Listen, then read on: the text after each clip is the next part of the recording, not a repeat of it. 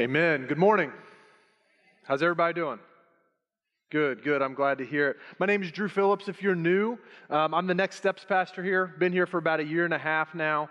And we are glad that you're with us on this Labor Day weekend.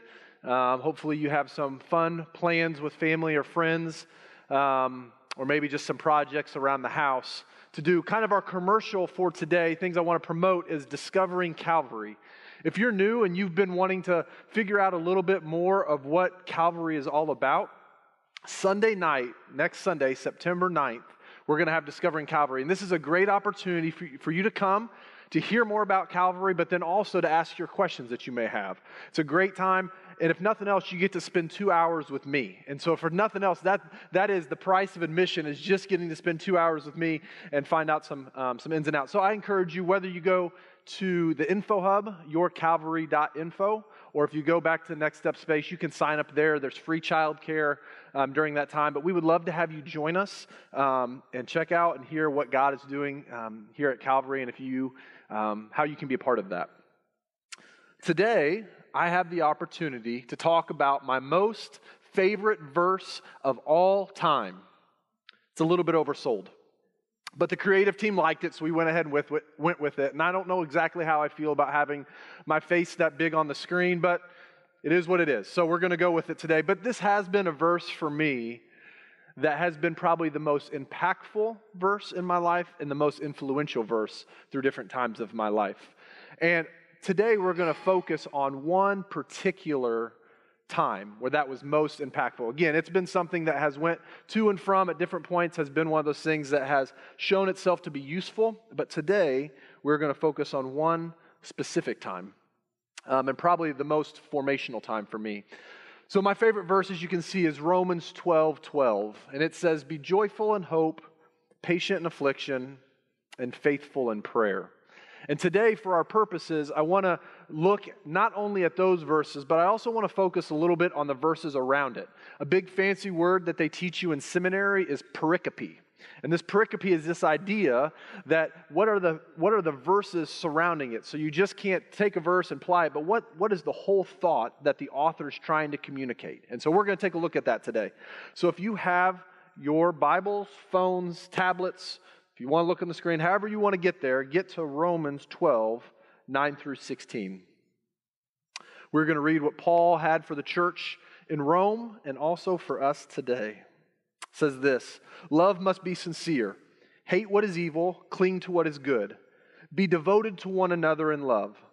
Honor one another above yourselves. Never be lacking in zeal, but keep your spiritual fervor, serving in the Lord. Be joyful in hope, patient in affliction, faithful in prayer. Share with the Lord's people who are in need, and practice hospitality. Bless those who persecute you. Bless and do not curse. Rejoice with those who rejoice. Mourn with those who mourn. Live in harmony with one another. Do not be proud, but be willing to associate with people of low position. Do not be conceited." So this is a whole passage that Paul's kind of laying out how a Christian should live and should operate in our world today. For me, the specific passage of Romans 12:12 became really important in 2008. In 2008, I had graduated, 2007, I had graduated from the University of Indianapolis, and I felt that God was leading me and a group of us that were part of this college ministry to go plant a church in Eugene, Oregon. And I've shared stories from that time before because that for me was one of the biggest and most formational times in my life, and specifically around this verse. So I move out there with this group of people, and I'm just part of the church, so I've got to find a job. Well, as I said, I graduated from the University of Indianapolis at that time with a degree in sociology. In case you're curious, a degree in sociology does not translate well to work in Eugene, Oregon, or anywhere for that matter. It's hard to find a job with a sociology degree, but that's what I had. It allowed me to finish on time, and that's a whole nother story that we won't get into today. But for that purpose, I moved out there. And again, I said it was 2008, and this is when the housing market crashed, and we went into a recession, and everything was a little bit harder to find work. Well, I moved out there in August, and by October, I had 3 job offers. all in sales. And there was one particular job at this company called Learning Services that I felt like this is where God wants me to be. So I accepted that job and turned down the other two. And I was going to start on a Monday, and that weekend before, my sister had flown out. And she'd flown out to spend the weekend with me, and so we hung out, had some fun, and at 5 a.m. on Monday morning, I drive her to the train station in Eugene, put her on a train to send her up to Portland so that she can catch her flight and head home. So I do that, get home, it's about 7:45, I'm getting ready for work, and I get this phone call. Drew, yeah? I hate to do this, but our parent company, which was Houghton Mifflin Harcourt in Boston, just went on a hiring freeze today. And since we had not signed your employment papers yet, we don't have a job to offer you. So again, it was our decision, mine being our being the company and myself, that there was no reason to go in and sign those papers. I would just do it on the first day of work, no big deal, don't need to come in for an extra time. And so didn't do that, and thus did not have a job. And so I called quickly those other two companies back. They had already filled the positions. And so now here I am with no job.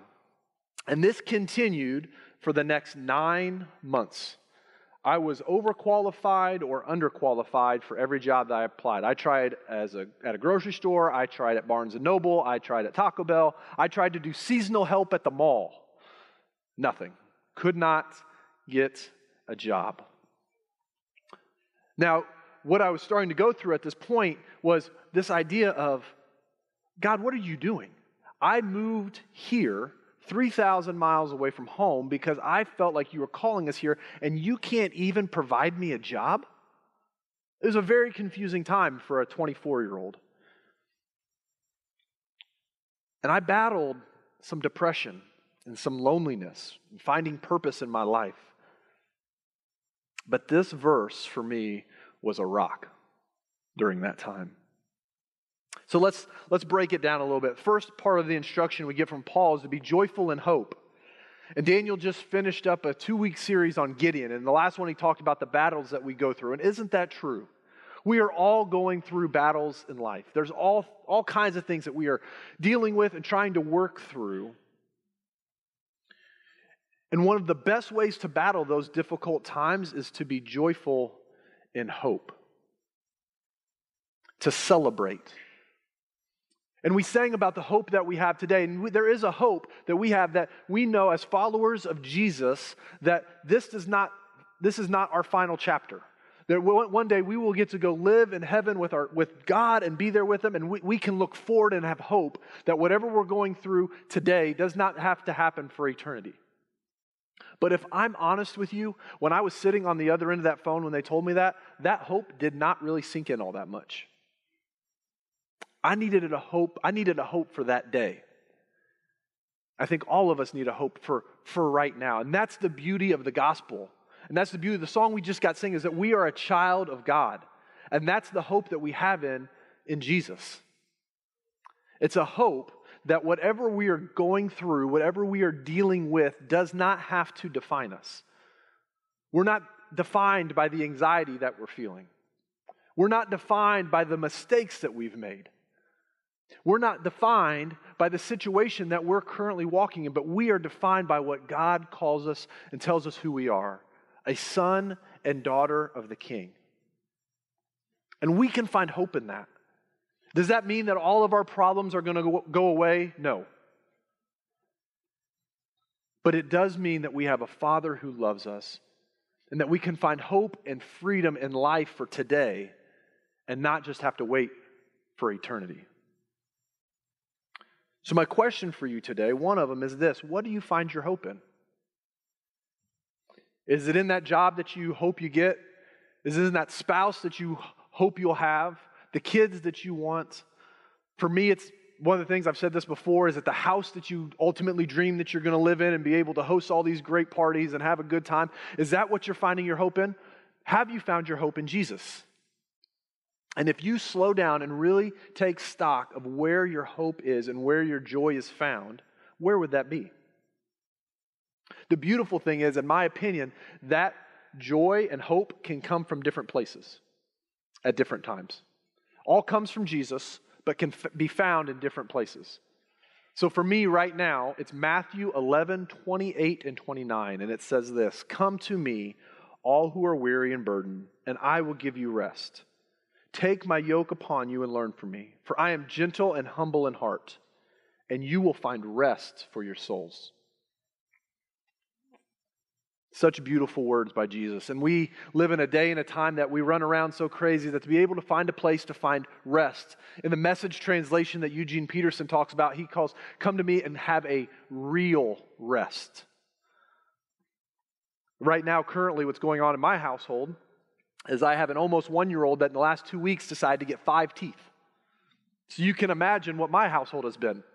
There's not been a whole lot of sleep going on in my household and a lot of early mornings. And I've been really tired and I've been really short with my other 2 kids because I'm so tired. But I know that I can rest in who I am. And I'm not defined by the times that I lose my temper, the times where I don't feel like I'm the best husband in the world, but I can come and I can find rest in Christ and I can find forgiveness. And for me, right now, I find hope in that. I find hope in the fact that I can rest and live as Christ did, and I can find rest for my soul. That, for me, is where I'm finding my hope and my joy today. So I'm hopeful for you. I'm hopeful that you will find something that you can rejoice in. That through a difficult time, if you're walking through that or if you're about to walk into that, that you'll find something that you can hold on to that's going to give you joy, that's going to last more than just a short time, but that is in Christ, a hope that's in Christ. Our second instruction is be patient in affliction. In my opinion, this is probably the most difficult of all 3 of them. Because we do not live in a society that is okay with being patient. We want the quick fix. We want the life hack. We want to figure out how to change this so that we can get out of the situation that we're currently in and make it better. I fell in the same trap when I was looking for a job. I was trying to do anything. I was trying to take what I could do in my power to make things happen. And I'm not saying that if you're going through a tough time, if you can't find a job, that don't just sit on your hands and wait for God to plop a job in your lap. I'm not saying that. But I was trying everything that I could. And I wasn't being patient. And slowly, over time, during those 9 months, God started to do a work on my heart. That He was up to something, and I just needed to wait. During this time, my parents, trying to be good parents, felt terrible, said, "Hey, let us send you some money. Let us send you some money." And at first, it started out in a very proud posture. "No, don't send me money. I'm a big boy. I can provide for myself. I don't need help from you." Slowly over time, though, started to realize, no, I still don't want you to send me any money. But I think God's up to something, and I'm trying to figure out what that is, and I'm trying to be patient in that process.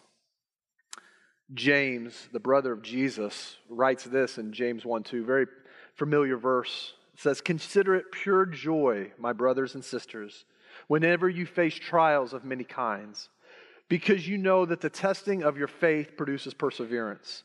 Let perseverance finish its work so that you may be mature and complete, not lacking anything." As followers of Jesus, it's important for us to remember that formation does not happen in a microwave. I use this example. When I was in school, when I was in college, there were some classes that I took that were more difficult than others. So my speech class that I took was a very easy class. For me to get up and talk in front of people has never been anything that I've been super nervous about, super scared of. So for me to get up and to talk about any topic in the world, not that big of a deal. I didn't grow a whole lot in that class. But in my physics class, in my chemistry class, in my anatomy class, when I was going to study physical therapy, those classes, man, I grew so much. Because you know what? I actually had to crack open the book and I had to read. I had to study. I had to get in a study group. I had to have a tutor come and help me figure out how to do that. And the growth and the satisfaction after that class was so much more than when I got my A in speech and I didn't have to work for it at all. The same is true for us in our walk with Jesus. That if we're truly going to be formed to the image of Christ and what He's calling us to do, It's going to take time, and it might take a little bit of effort, and we need to be patient. We need to be patient so that we can become mature, so that God can grow us up. If we're not willing to be patient and wait for it, we'll try to take these shortcuts. And it might work for a little bit, but then you're going to hit this situation where you weren't patient enough, and God had something for you. He had a blessing, He had a lesson that He wanted to teach you, but you weren't patient enough to wait for it. And you're going to be sitting there thinking, man, I wish I would have waited. I wish I would have waited. So be patient in affliction. Be patient with yourself. Be patient with yourself. Final instruction is this: be faithful in prayer. In my opinion, this is the anchor of the first two.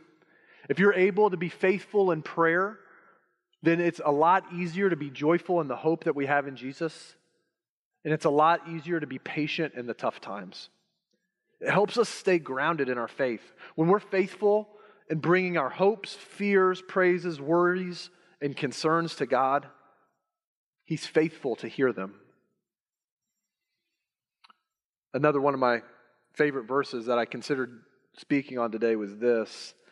Philippians 4, 6 through 7. It says, "Do not be anxious about anything, but in every situation, by prayer and petition, with thanksgiving, present your requests to God.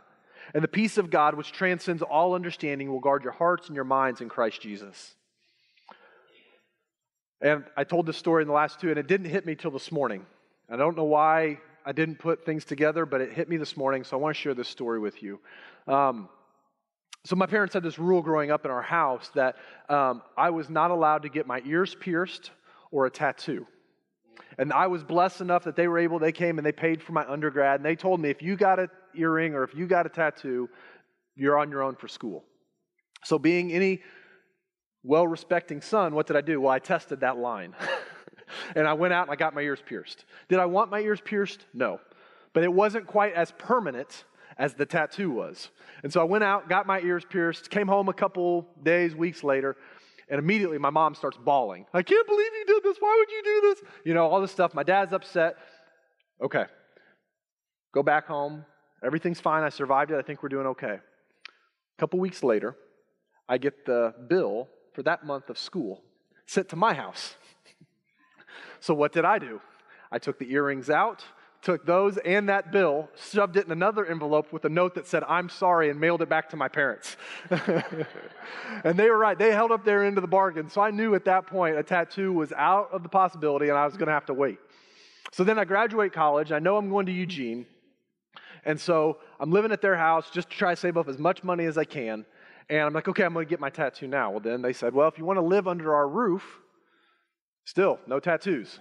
Okay, you proved your point that time. So a week and a half, 2 weeks before I get ready to move, I set up this appointment with this guy who had done all my buddies' tattoos in Broad Ripple.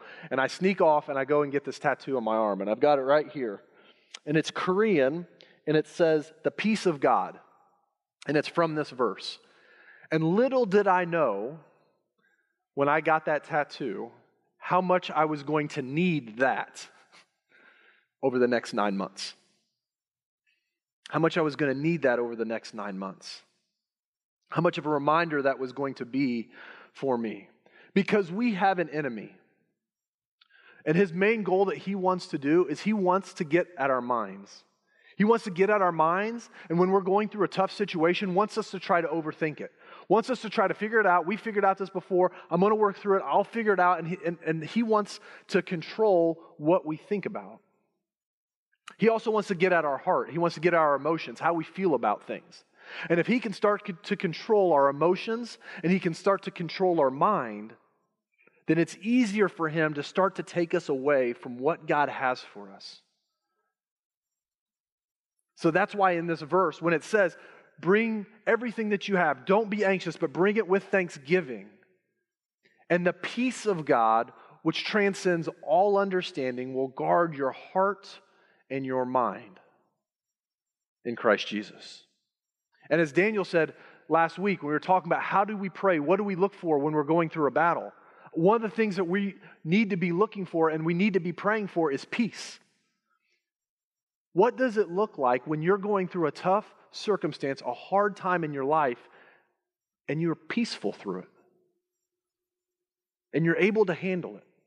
You're able to trust God. And so when you pray for that and you start to experience that, that's how you know that God is showing up in your life. But a lot of times, that doesn't just happen. That doesn't just happen the first time. So again, there were many times I'd get an email, hey, thank you for applying for this position. We're so thankful that you did. Unfortunately, at this time, we've decided to go with another applicant. I got a lot of those emails.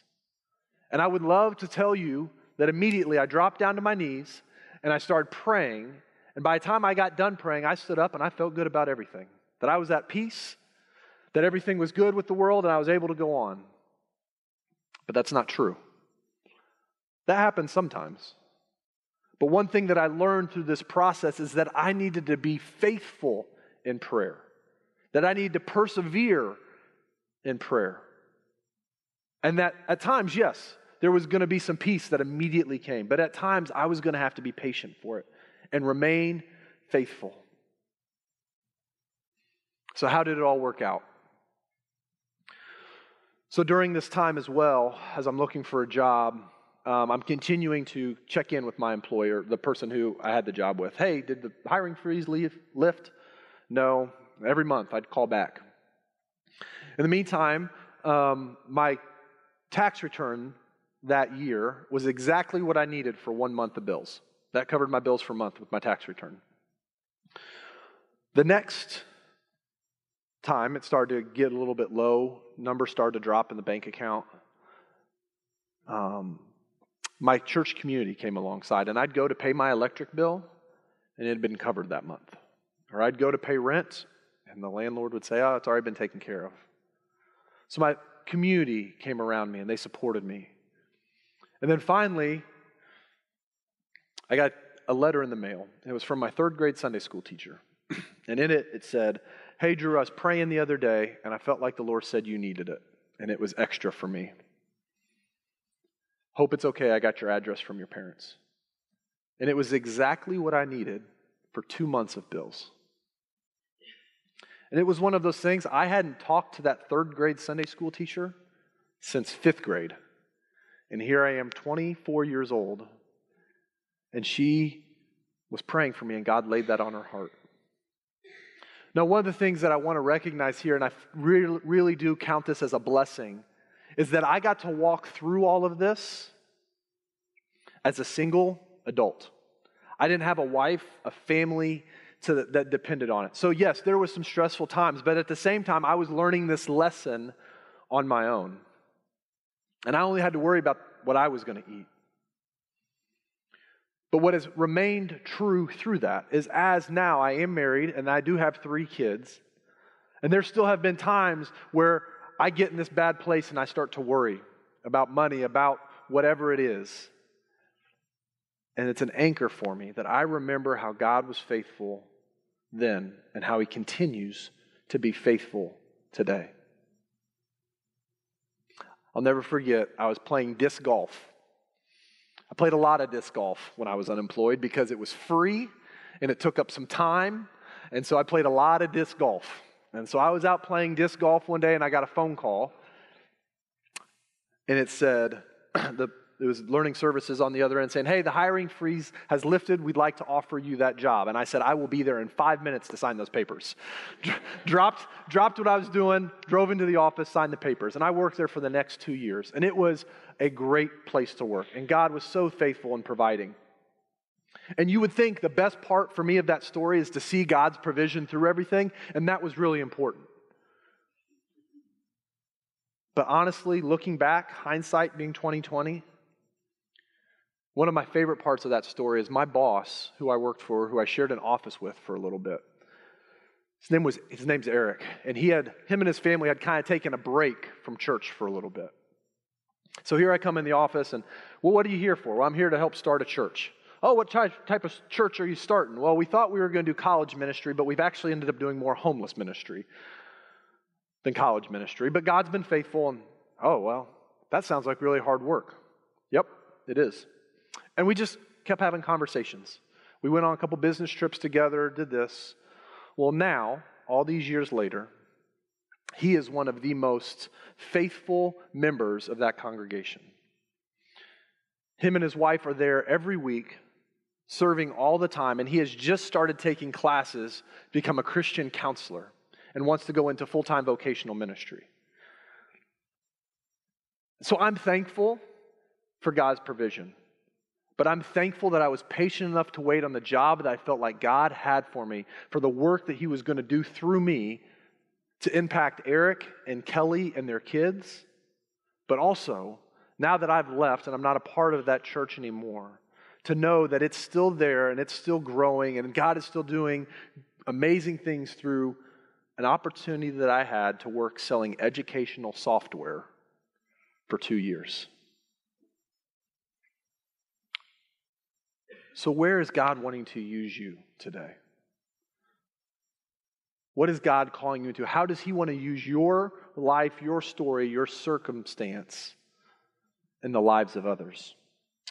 As we finish up, there's something I'd like to share with you as I was preparing for this week. This is something that I noticed that I had never seen before.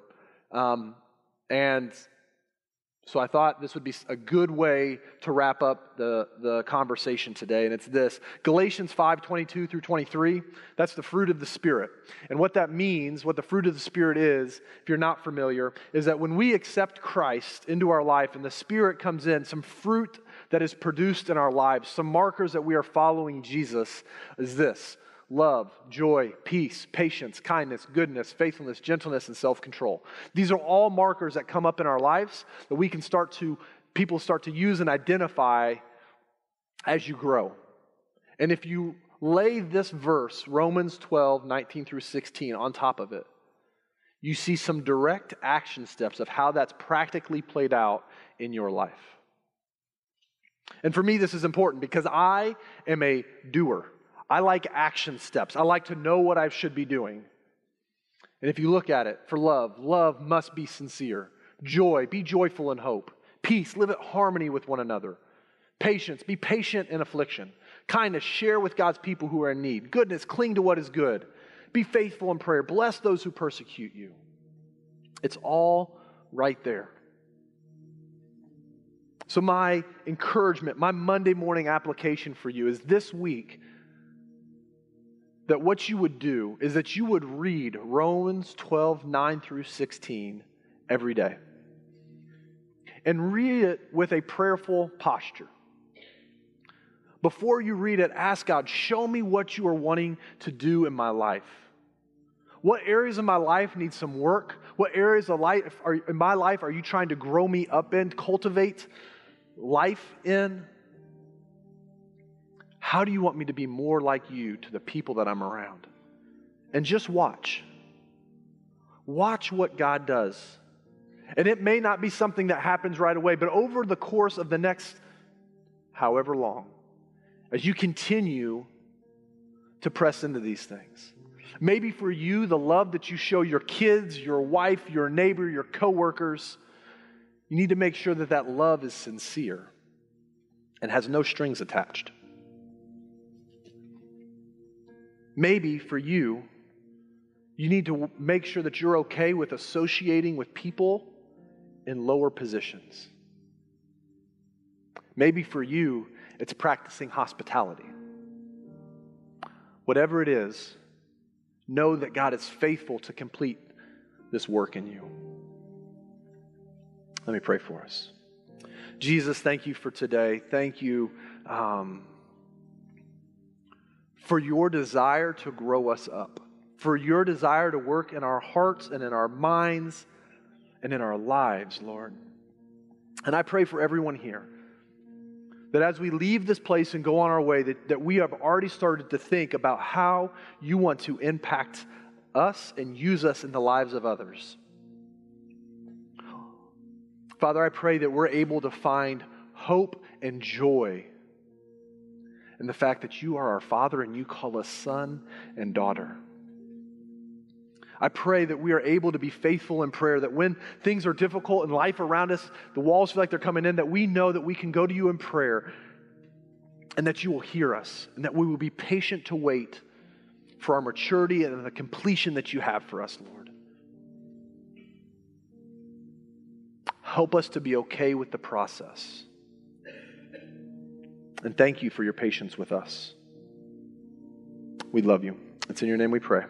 Amen.